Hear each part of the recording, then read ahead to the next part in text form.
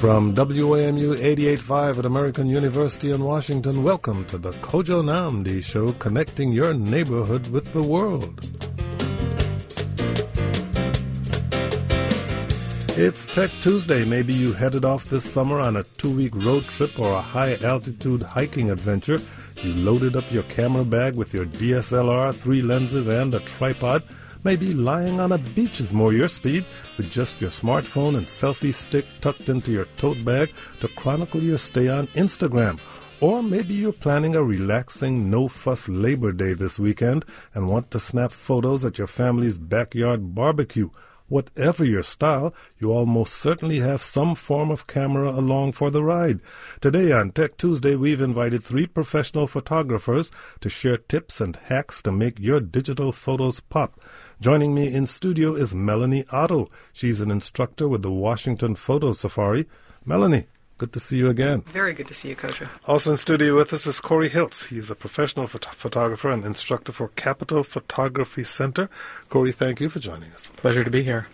And joining us from studios at WABE in Atlanta is Sarah Gormley, professional photographer and a former intern of the Kojo Show. Sarah, how's it going? It's going well. How are you doing, Kojo? Good to hear from you, even if I am not seeing you. Hopefully that will occur sometime in the near future. Hopefully. If you'd like to join the conversation, call us at 800-433-8850. What photo gear do you take on vacation besides your cell phone? 800-433-8850. Same question to all of you. I'll start with you, Melanie. What camera do you take when you travel for work or for pleasure? Oh, boy. Answering that's a huge question. It's a weighty question. It is a weighty question. Now, the cell phone always goes along in a pocket. It's sort of like a great way to make notes visually if I don't find myself with anything except that. If I'm going on vacation, definitely DSLR or 2, several lenses, depending on where I think I'm headed, flash, things like that.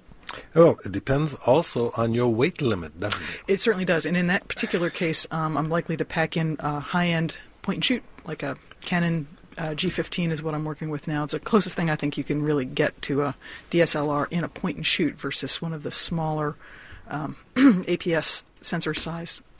30 or 40 pounds you sometimes carry on your back? She took notes. Yeah, at least I used to. If I'm hauling my medium format gear and my digital, it's, yeah. How about your friend who went to Belize this year? Belize. Maybe that's not you. It wasn't. My dad's been there. I wish I had been there. Okay, because there was someone who went to Belize who took his photo vest and yes. The friend. Yes, he was in.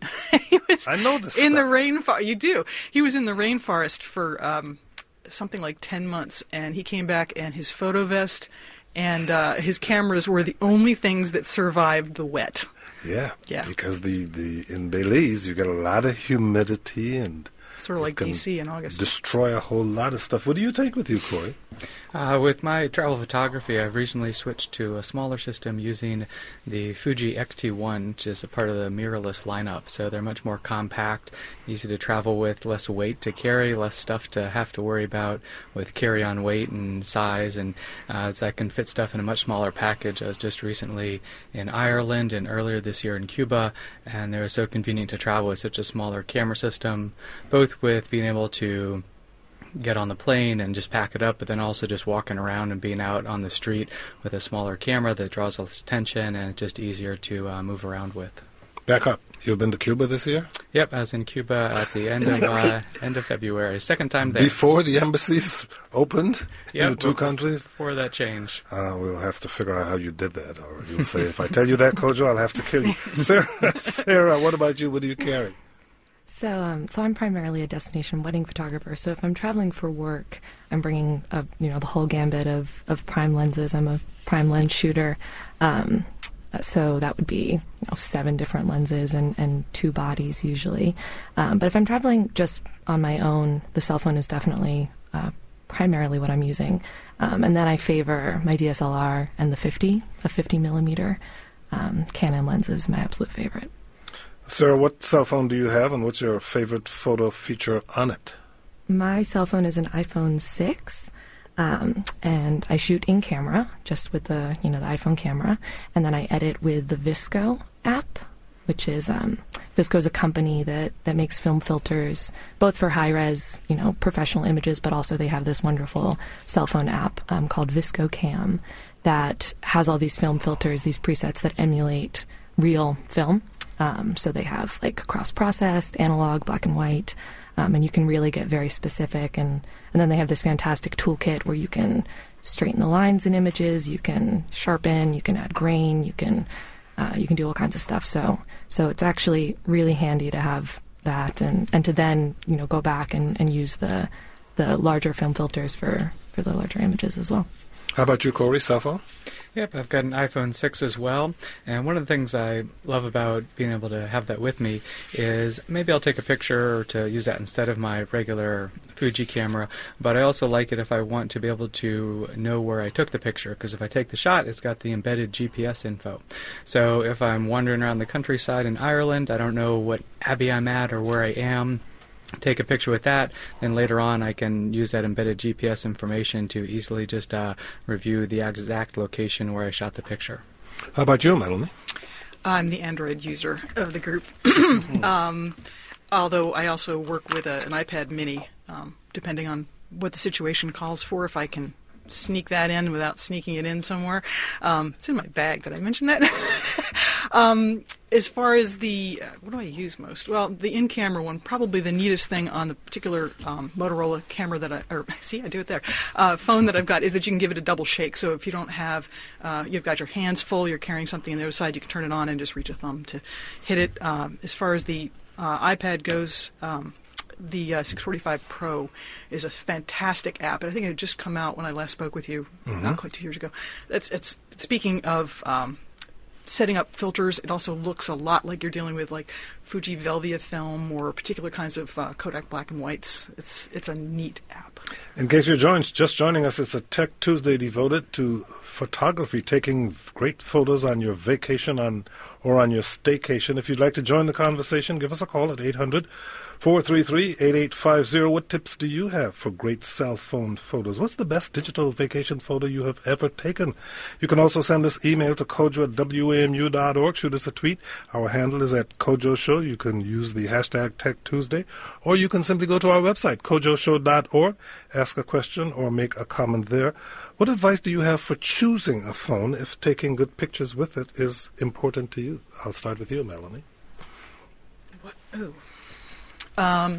If it's important, I think you really need to look at not what the staff at a place will tell you, unless one of them is a photographer. When you're looking at something that's a higher res, it's at this point on a cell phone, it is important because the sensor is so much smaller than a DSLR or something in that realm.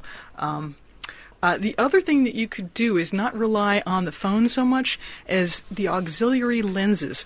You and I spoke about something, and I wanted to call you back, and I didn't remember to do it. Last time, Sony had just come out with an external that links to your cell phone via Bluetooth that you can either attach to the front, and it's a heck of a zoom, and use it that way, or have it separate so that you can use basically your cell phone as just a screen and hold it or put it on something and control the zooming, and that's wonderful because you got good glass. Now you tell me. Corey, what advice do you have for choosing a phone if taking good pictures is what's important to you? If that's most critical, you might want to look at something more specialized. The more common ones like the iPhones and such, they have good cameras, but they're not perhaps pushing the capabilities of the photography forward as much as some models that are more specialized. So there are ones that have higher megapixel counts or are pushing larger physical size sensors in the cell phones, and that larger physical size sensor can lead to better quality images, because just having the tiniest sensor but packing more pixels into it is not going to necessarily result in the best image quality. I just saw a review pop up on the website dpreview.com today that was talking about giving some information on a new cell phone that had come out with a larger sensor in it, so you can look for those kind of capabilities for some best image quality with the cell phone pictures. You can also go to our website, kojoshow.org, click on blog, and see how our producers have been doing with their cell phones. Sarah, what advice do you have for choosing a phone? I think, the other speakers have covered a lot of the tech really well there. I think I'm probably more of the philosophy that the best camera that you have is the best camera for you. So, my iPhone is certainly not the top, but But if you just get out there and you keep taking pictures and you keep exploring and you explore your style and you explore some of the apps that are available for both iPhone and Android, then you'll develop something. Melanie? Just one more thought. Since with a cell phone you don't have the functional dynamic range you do with again, more of like a DSLR, so in other words, from the brightest brights to the darkest darks, you have detail. That's the dynamic range. On the cell phone, some of the apps give you something, it's an option for high dynamic range, is HDR. Mm-hmm. And what it's going to try to do is lighten the two shadowed spots and dim down the bright things to try to simulate a better picture if it can't resolve detail from the very bright to the very dark. So that's kind of a workaround, but see if you can get an app, if not a phone, that's got that in it. Corey, what do you see as the limitation of cell phone for photography? I'd say the biggest drawback is what you can do with the picture afterwards if you're especially trying to bring it into the physical world. Everything looks great on the size of the screen on your cell phone or the back of your camera, or even just uploading something to social media, but you want to make a nice print for your wall, especially a good size one, then you start seeing that your cell phone didn't really have as much information as you thought there. So that would be the main restriction in terms of doing physical prints. Sarah, your generation doesn't do much printing, does it? No, not at all. I was kind of smiling about that. So within my business, as I'm a wedding photographer, and prints aren't included in the package. That's pretty standard in the industry now because, my generation is not doing a whole lot of printing. Albums are becoming less and less common. It's very easy to share with an online gallery with all of your family and friends. It's very easy to put together a slideshow that you can see online that you can view on any of your technical devices. So printing is not nearly as common. Melanie, you say you use your cell phone as a kind of note-taking device. You put it in your pocket, your bag. Yeah. If I'm not out where I have my bigger gear, then I have a way to get hopefully a really good shot. And if I can't, of course, it's great to record time of day, the kind of look, so that I can come back with the better gear. Of course, you can always make yourself notes. On to the telephones. Here is Laura in Rockville, Maryland. Laura, you're on the air. Go ahead, please. Hi. I had a question about, I guess it sounds similar to the auxiliary lenses, or is an auxiliary lens. And I was wondering if, I've seen some fairly inexpensive little attachments that you can get on various websites and such, and I wondered what you thought about those. Do they help? Are they just a waste of money? Is there something that is easily usable for, say, an iPhone or some other type of smartphone? Melanie? I have a couple. They're helpful and they're inexpensive, and you can, if you're really looking for a fisheye view, watch your horizons. Always, people, watch your horizons, no matter what you've got.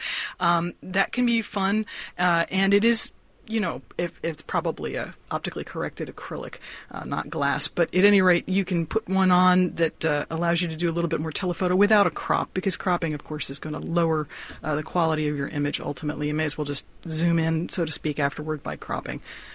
So, they're not expensive. They're fun to play with. It's a question more of, getting them to attach to the cell phone. That's usually the bigger problem. Laura, I've also played around with the tilt shift.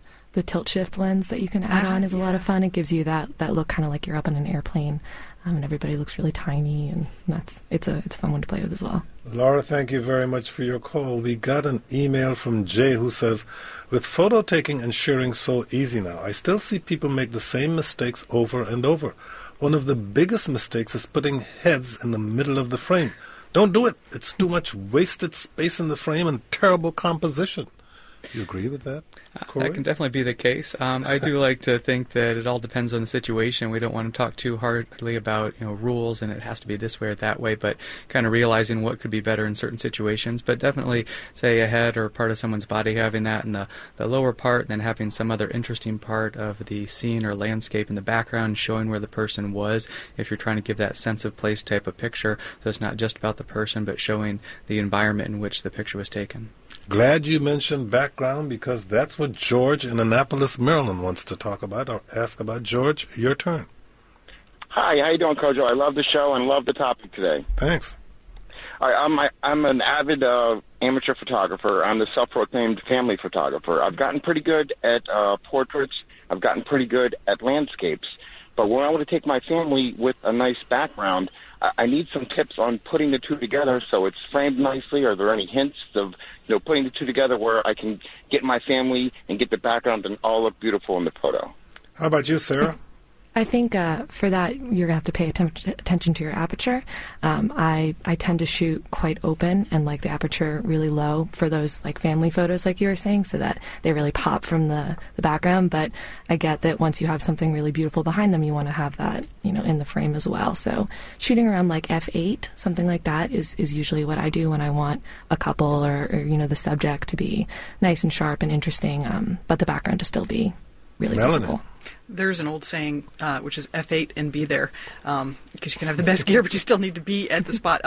What I would suggest mostly paying attention to, in addition to what she's mentioning, is really look at your light. Don't put people so they're in a backlit situation and try to balance, in spite of what I was saying about the HDR correction on your cell phone, try really hard to keep the lighting on your family the same as the background that you want to record. Corey? I'd also say that a key thing with arranging your subject in the background is thinking about perspective and how you have the ability to move around, that maybe you want to get up a little bit higher or bend down a little bit lower, move left or move right. The background is static. You can't go move that mountain or that nice building in the background around, but by you physically moving around, you can rearrange to some degree where that is in relation to your friends or your family in the foreground. George, you good?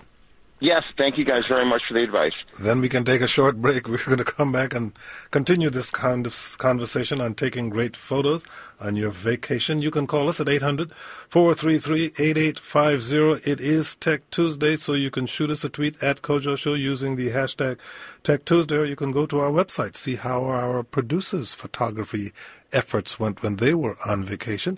Just go to kojoshow.org and click on blog. But the easiest way to get through, 800-433-8850. I'm Kojo Namdi.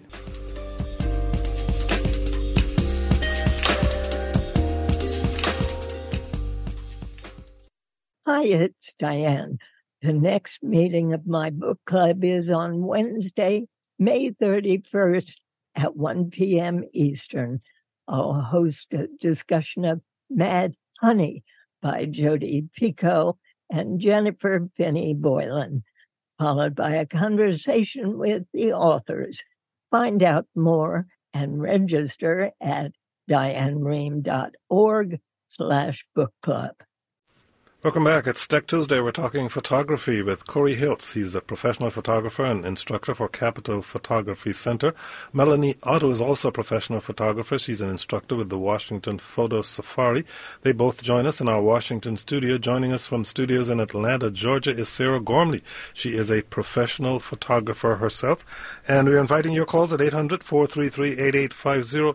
Melanie, explain why zooming in on a cell phone camera is actually just cropping.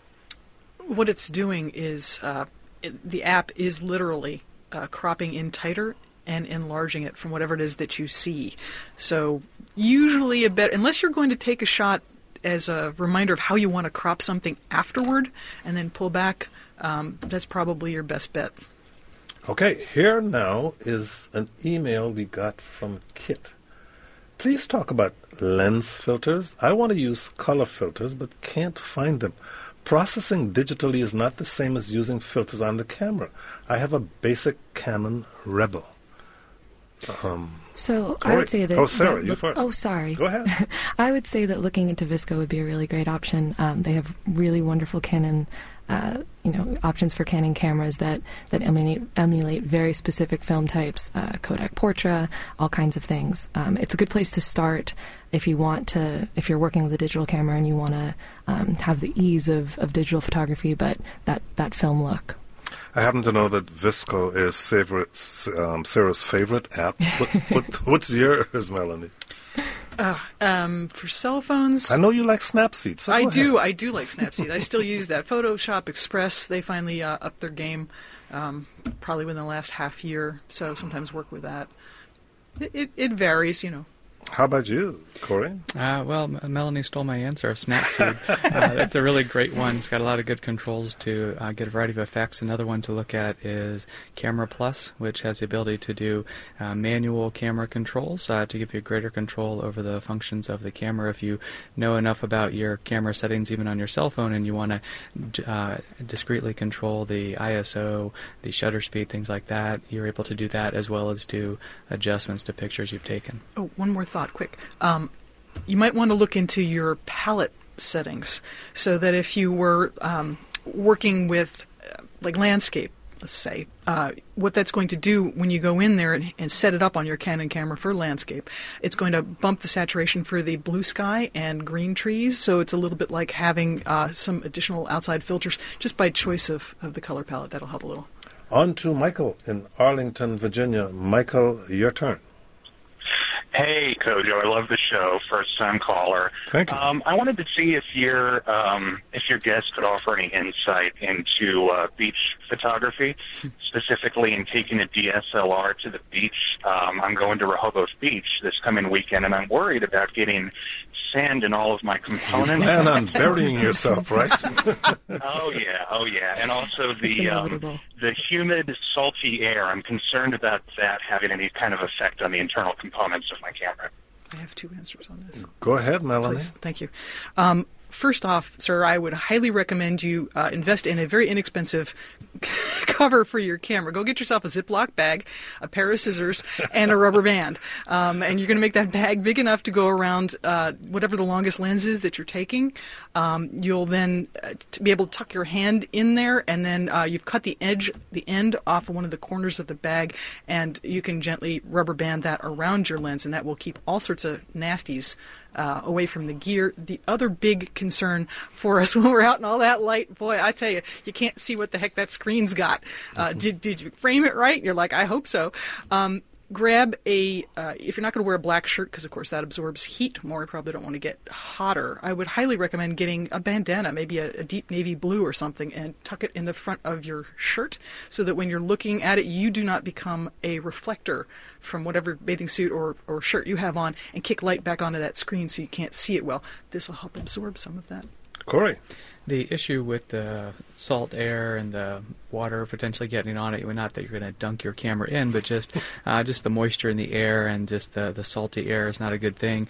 Not that that has to be, you can't have your camera out in those conditions, but what I would do after you've had your camera, your gear out at the beach for the day, then once you get back to your hotel room, is grab a washcloth, get it wet, wring it out so it's just damp, and just wipe down the outside of all your lenses, your cameras, if you had a tripod out there, and that just gets rid of any residue from the salt air. And Sarah says you won't be able to avoid salt getting into something, right, Sarah? Or sand. Sand is... sand is what I was thinking of, yes. But I guess my advice would just be, obviously you're going to want to go down to the beach, not just during specific times, but if you're planning on making it a bit of a photo session, if you're planning on bringing your family down or something like that, focus on the golden hour. Focus on the hour after sunrise or before sunset. And that's when you'll get much more even light that's going to reflect off of the water in a way that doesn't just totally, overexpose the water. Well, Michael, thank you very much for your call, and good luck to you. We got an email from Angela who says, one of your guests recommended the HDR feature on the iPhone. Why does the phone take two images when you turn on that feature? With that feature, with the HDR feature, the idea is that the camera is taking two exposures, a lighter one and a darker one. The lighter exposure is so the darkest parts of the pictures, the shadow areas look the best. The darker one is so the highlights, the brightest parts of the pictures look the best. So then it combines that information into the final image, which gives you better image quality in both the darkest and the lightest parts of your picture to create your combined final photograph. On to Matt in Washington, D.C. Matt, you're on the air. Go ahead, please. Yeah, thanks very much. I've got an Olympus OMD, which is a 4/3 format, and I've been advised by professional friends to shoot in RAW and then to edit later. So 2 questions. Is that a good idea? 3, actually. Is that a good idea? 2, if it is, what's the best way to learn the editing skills? And finally, how do you get your final image down to a size where you can email it to people without blowing up there? So RAW is a really amazing format.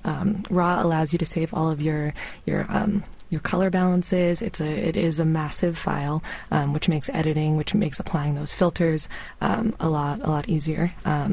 But it is a lot bigger, so you do have to pay attention to your file size, your pixel size, and take it down.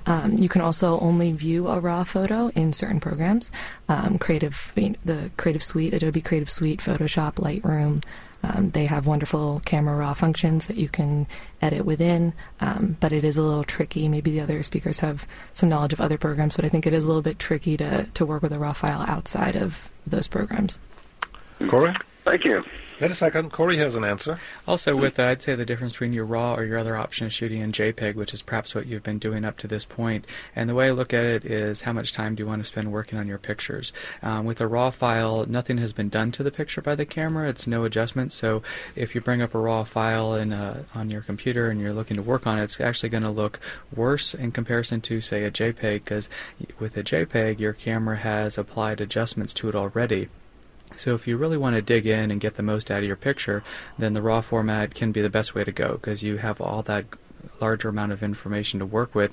But if you're not looking to spend a lot of time on the computer, you really want to just get to the pictures and then send them out into the world, then maybe a JPEG would be a better format for you. To touch on the question about how to get them ready for email, if you're using a program like Lightroom, which is great all-around photo processing, organizing program, it has the ability to export your photos. So you can choose the size from which you want to export them, so you can choose a size that's appropriate for email, and then you still have your best quality original file, and then you spit out a copy, and that's what you can email on to your friends and family. Matt, thank you very much for your call. You too can join the conversation by calling 800-433-8850, by going to our website, kojoshow.org, or by sending email to kojo@wamu.org. What's the hardest part for you of capturing memorable photos on vacation? 800-433-8850. Melanie, what tips or what hacks can you share that do not involve apps? Okay, well, the dark cloth one I just mentioned is always a really good thing, and then you've got like a bandana if you're sweating. And one of my favorite hacks is, do you have a pair of polarized sunglasses? Yes. Okay. There's basically a filter. So that if you're out there with your cell phone and you're looking and you're saying, wow, these clouds look great, this view looks great, and then you take them off and you go, you sneak the lens part of any small camera, small enough, generally speaking, a cell phone, you sneak it behind the lens of your sunglasses, and now you have a polarized view. That is so cool. I never actually thought of that at all. So that one's helpful. Anything you can share, Corey? That idea of just to build on the polarizing option there I found with digital photography, I'm using less filters, adding less things onto the front of my lenses, but the one filter I always keep with me is that polarizer. So whether you're doing a trick to work with your cell phone or you've got your standalone camera you're using it with, it does a great job for making your blue skies look better, as well as a lesser thought of application with the polarizer is it can get rid of glare and reflection. So if you got shiny foliage, wet rocks, it can knock that off and make the colors really pop. What do you have, Sarah? Well, I spoke a little bit before about the tilt shift lens, and this is just one kind of small thing, but you can actually kind of create your own tilt shift just by taking the lens off of your body and allowing for a little bit of light and space to come in, just taking it and moving it maybe just an inch, a little less than an inch away from your lens away from your camera body, and you'll actually get the same, they call it a poor man's tilt shift, and you can get the same effect for way, way cheaper. On now to Jim in Newton, Massachusetts. Jim, you're on the air. Go ahead, please. Hi, I have a question about ISO settings on DSLRs. Mm-hmm. I was wondering what you gain or lose from using a low or high setting, and does it make much difference? And also, what would you leave it set at routinely when you're just walking around with your camera? Well, I'm an ISO snob, self-labeled. I try to keep that ISO as low as possible all the time, so when I'm walking around, it's usually a 100. If I reach a point where, I can't hand-hold it, if this is assuming I don't have a tripod, of course, then I will bump that up a little bit at a time. it depends on the model of the camera, and it depends on how old that camera is. The most recent ones have way less trouble with a higher ISO, which will, of course, allow you to have a faster shutter speed. You won't have, the blur of heartbeat shake and things like that. But generally speaking, I still feel that the color accuracy and the lack of noise, used to be called grain, is simply better the lower you can keep that. Okay, thank you very much for your call, Jim, and good luck to you. Instagram is the new Twitter for photos, but Instagram photos are square. How do you deal with that if you take a picture outside the app, one that starts out rectangular? Sarah? So there's an app called Afterlight. I imagine there are probably a few more out there that do a similar function, but Afterlight will help you to put a white border around your image. So the image itself is still a square. It'll still fit into the Instagram format, but you get to retain your composition, which us photographers care a whole lot about. So a lot of people will do this white border on their Instagram photos in order to keep the composition. Corey? Another thing to think about if you're just going to go ahead with the square format is basically plan ahead. Know that you're going to be doing that. Plan that with your composition. Know that you're going to, if it's a horizontal, you're going to lose something off the sides. If it's a vertical, you're going to lose something off the top or bottom, and basically leave yourself some wastable space, stuff that you can crop out and not lose an important part of your picture. I'm not going to ask you this question, Melanie. Okay, I won't answer it. Because you're not on Instagram. Actually, I have an account, but I don't really use it. I spy on things, but that's about it. That's like me on Facebook. But you don't extensively use social media. I don't. To me, privacy and terms of service and who owns what, to me, is a big deal. Yeah, you want to keep your photos under your control. Sarah, how do you use Instagram, and what other social media sites do you use to post photos? Instagram is huge for what I do and for my industry. Many people who are colleagues of mine actually book clients off of their Instagram accounts at this point. These people have tens of thousands of followers, and probably the most useful thing for Instagram is the whole hashtag system. So you can add up to 30 hashtags to a photo, and that way not only all of your followers, the people who have chosen to click on your profile and follow you, but people who are just searching that hashtag can pull your photo up. And it's a really cool thing. It really helps to share your images and create some connections. I recently had a photo picked up just because I used the hashtag make portraits, and then a magazine called Portrait Collective picked it up, and a lot of other people saw it, and it was a really exciting thing. So, work for Sarah. We got an email. This was a comment posted on our Facebook page by Jordan, who said, I've always been a hobby photographer, but I've stuck with traditional film until now. I purchased an Olympus SH2 pocket-sized camera because I was always dissatisfied with the phone cameras. I'm glad I did. The versatility and the automatic settings are amazing. Good choice? Yes, the little pocket cameras can do a great job these days. It's really amazing with the technology what can be packed into them 5-10 years ago, so you can get a lot out of it in terms of the abilities to control your settings, even do some manual adjustments, and you can even find a lot of zoom packed into those cameras so you can really hone in on a particular part of a scene or subject to get your shot. And we got an email from Fiona who writes, for me, photographs are about memories. So my cell phone does a great job of that because it's quick and easy. When we go on vacation or do anything exciting around here, our GoPro is our trusty companion because of its versatility and durability. I see you nodding. I have one. It's kind of a recent acquisition, and it's lots of fun. It just, you really have to keep in mind compositionally, like I was saying about horizons for one, it really matters. And you've got a really wide view, so it's a good thing to think about the afterwards and how you're going to frame that image afterward. Got to take a short break. When we come back, if you've called, stay on the line if you'd like to. It's 800-433-8850. Got questions or comments about photography? Do you print your pictures, post them on social media, or maybe both? Tell us about it. 800-433-8850, or shoot us a tweet at Kojo Show. Email to kojo@wamu.org. I'm Kojo Nnamdi.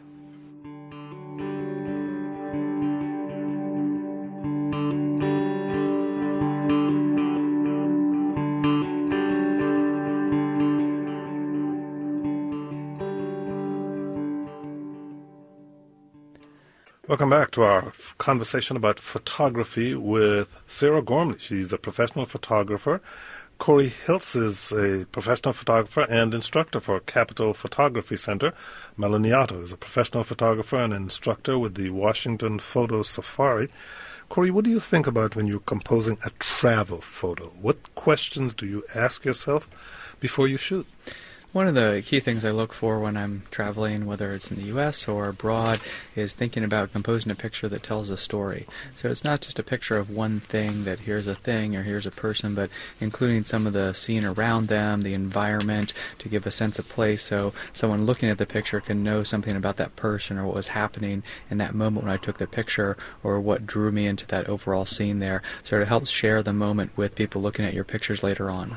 How about you, Melanie? The story has always been my big deal. And I think that somebody who's a photographer, they need to consider, what do you want to remember the most about the vacation? And how do you get that out of the situation? And can you manipulate the situation by not moving the mountain, like Corey was saying earlier, but moving your positioning? It's all good like that. How about you, Sarah?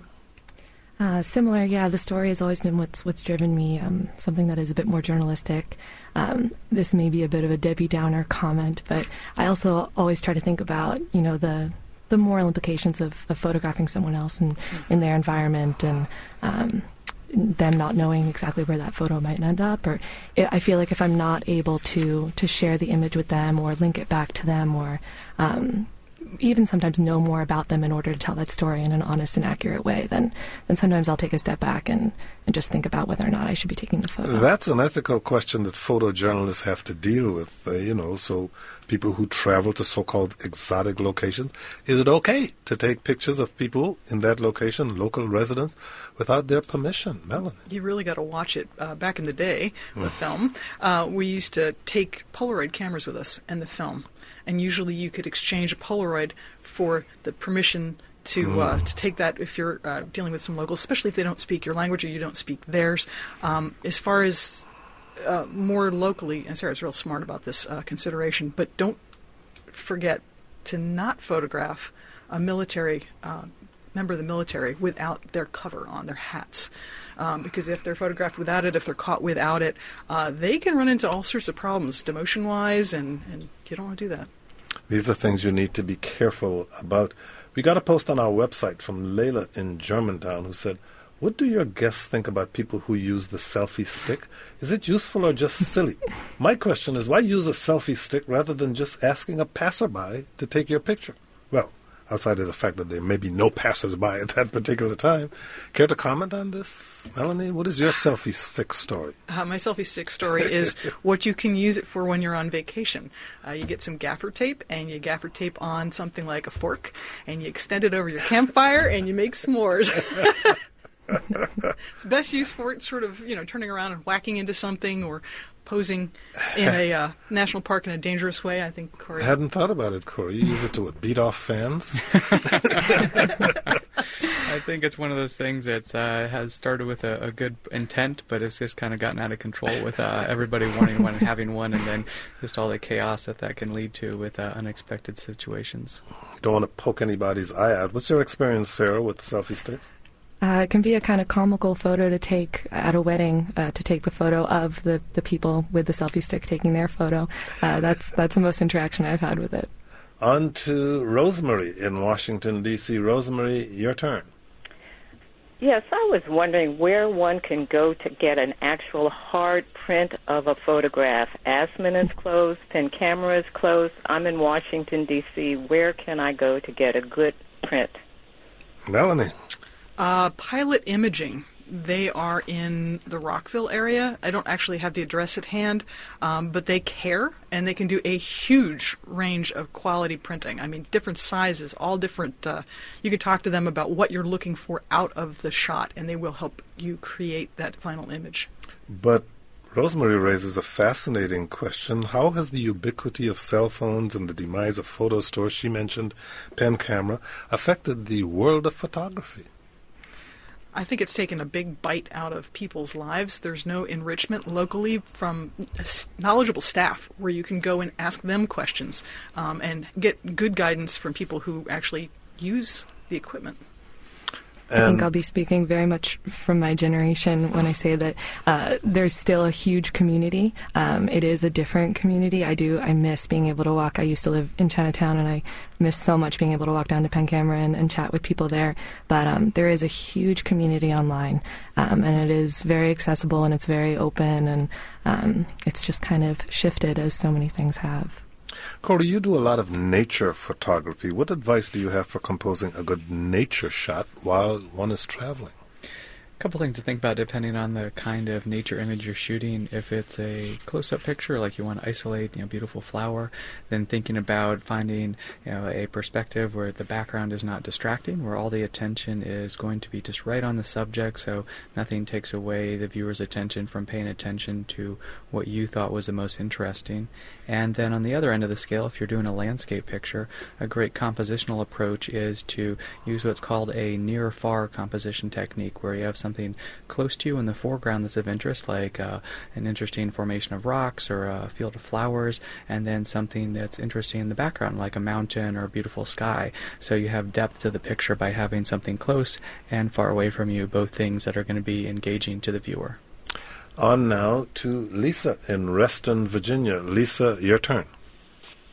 Hi, I am an amateur photographer, but I've had some exposure to the finer aspects of photography, but I've gotten into the world of just relying on the easy button, and my husband gave me I have used a Minolta and a Canon camera in the past and my iPhone, but my husband gave me a Sony camera for Christmas because it was lightweight and it would still have the SLR type features that I like. But I'm finding it very complicated, and I'm wondering if you know about this camera and if you have any guidance or you know where I could get some help with it. Some classes, instruction, that kind of thing, Melanie? I teach something like that. In fact, I just did it this past Sunday.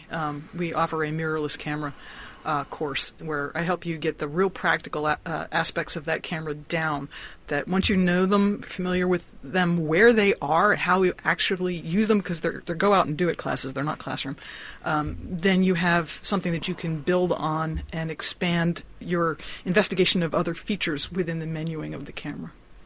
Thank you very much for your call, Lisa. On now to Ben, who in Tyson's Corner, Virginia, who has a question for the ages. Ben, your turn. Hey, yes, hi guys. How are you guys doing? I was just wondering, what do you guys think about the future of digital photography, let's say 10 years from now, in terms of technology-wise? Where will it be in about 10 years? What do you guys think? Where's this going, Melanie? Where's this going? You can't see me smirking. No place. 10 years ago, I'm sorry, go ahead. Go ahead, Ben. I know it's a hard question to answer. I kind of understand, but what do you guys think? 10 years ago, the DSLRs, for instance, were like 6 megapixels.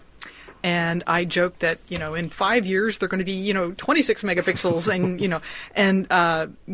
kind of got there. And then I proceeded to joke that you're going to say, go over there, camera, take this kind of picture, and then come back and tell me about it. And the tell me about it part we certainly have as far as being able to see things on a screen afterward. It's interesting that you asked this question because we're starting to see a resurgence of film cameras. I was about to ask about that. Yeah. People are realizing that they can get some really good results out of it. That song, Don't Take My Kodachrome Away? Well, it's gone. But there are lots and lots of films out there. And I think a good analogy would be if you like a particular tea or a particular beer or wine, and you're drinking water with some flavoring added, that's kind of like digital. If you really want a particular taste, then you can go and buy the tea or the beer or the wine and have that as a reliable go-to for that particular kind of taste. And I think that's what we're seeing partially on the film. And it makes people think because you can't take 1 million of them, you only got to roll a 36. What do you see in the future, Corey? Some things that have come up a little bit that are interesting to see where they'll be going. One, technology where you can take a picture and then adjust the placement of the focus after the fact, or choose your depth of field if that becomes more common. Also the ability with cameras now becoming pretty common that they can all shoot video as well. As the video gets better, you get 4K video now. As that improves, do we get to a point where you can just pull a still photo out of your video and have that be good enough, and maybe not have to shoot as much still? So it'd be a different approach, but it'd be interesting to see what the options become. What do you see in the future, 10 years down the road, Sarah? Well, Corey stole mine about the changing your aperture later on. I think if I had to guess, I would say that things will continue to move to that point where post-processing is just that there's so much that you can do within post-processing, which is, as Melanie said, kind of a shame, because then we'll kind of shoot however we might shoot and then fix it up a lot later in post. But that would probably be my prediction. Ben, thank you for your call. Here now is Carmen in Sandy Spring, Maryland. Carmen, you're on the air. Go ahead, please. Hi, I would like to take photos on my Samsung 4 of my house to post on Zillow. Will they be technically okay to do that if I can get good photos, or are they going to come out of proportion?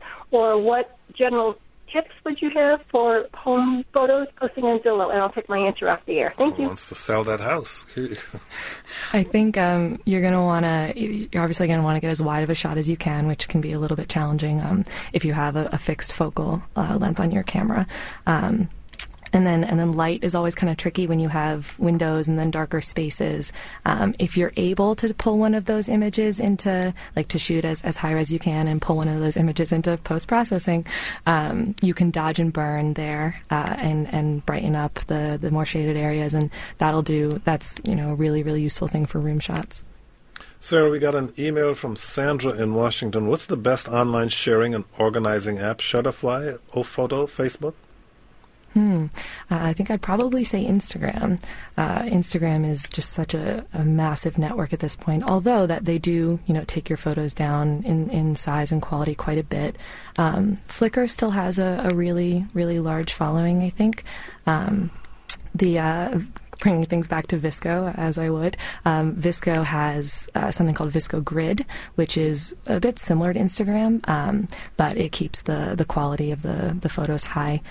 So photos are laid out really, really beautifully, and you can link between, you can link between different images, and it's a really kind of modern and pretty format. This gives me the opportunity to ask you all to check out WAMU 88.5's Instagram account. You can find it at WAMU 88.5. Here now is Carlos in Washington, D.C. Carlos, you're on the air. Go ahead, please. Hi. I have a question. I'm not sure if you're able to answer it, but I purchased years ago some photographs from a well-known photographer, and just want to see if you know anywhere where I can resell them. They've gone up in price a little bit, so I just want to, Melanie Otto's been looking for her photos that you put. No. That's $100,000 per infringement if it goes without my there you go. release. Yeah. Where can our caller Carlos sell photos that he's bought by some presumably famous photographer? You could look at just online options. Perhaps you could sell them through something as simple as eBay. If you want to go something more direct, maybe even working through if a gallery would resell things. But I don't have any direct experience, but those might be some avenues to check out. You could go really casual with Craigslist. I guess it depends kind of the target you're looking for and who you think is the likely buyer and where they're going to be found. Carlos, thank you for your call. We're almost out of time, but a caller wanted to know, how do you handle data management? So many photos. Sarah? I've finally gotten this down to a science, I think. So because I deal with wedding photos, it's very, very, very important that they're very well backed up. I use a number of different hard drives that are sort of hidden around my house. And then I also have 2 very large, very expensive hard drives. I'm not going to remember the maker of them now. And then I back everything up to the cloud. So I use something called Crash Plan, and that automatically backs up everything that I put up. It's synced up to my hard drives. All the time we have. Sarah Gormley, she's a professional photographer and former Kojo Show intern. Sarah, thank you for joining us. Corey Hiltz is a professional photographer and instructor for Capitol Photography Center. Corey, thank you. And Melanie Otto is an instructor with the Washington Photo Safari. Always a pleasure. Thank you all for listening. I'm Kojo Nnamdi. WAMU 88.5 is your listener-supported NPR news station in the greater Washington, D.C. region. You can support the Kojo Nnamdi Show and all the regional coverage you value by becoming a member today. Click the donate button at WAMU.org, and thanks.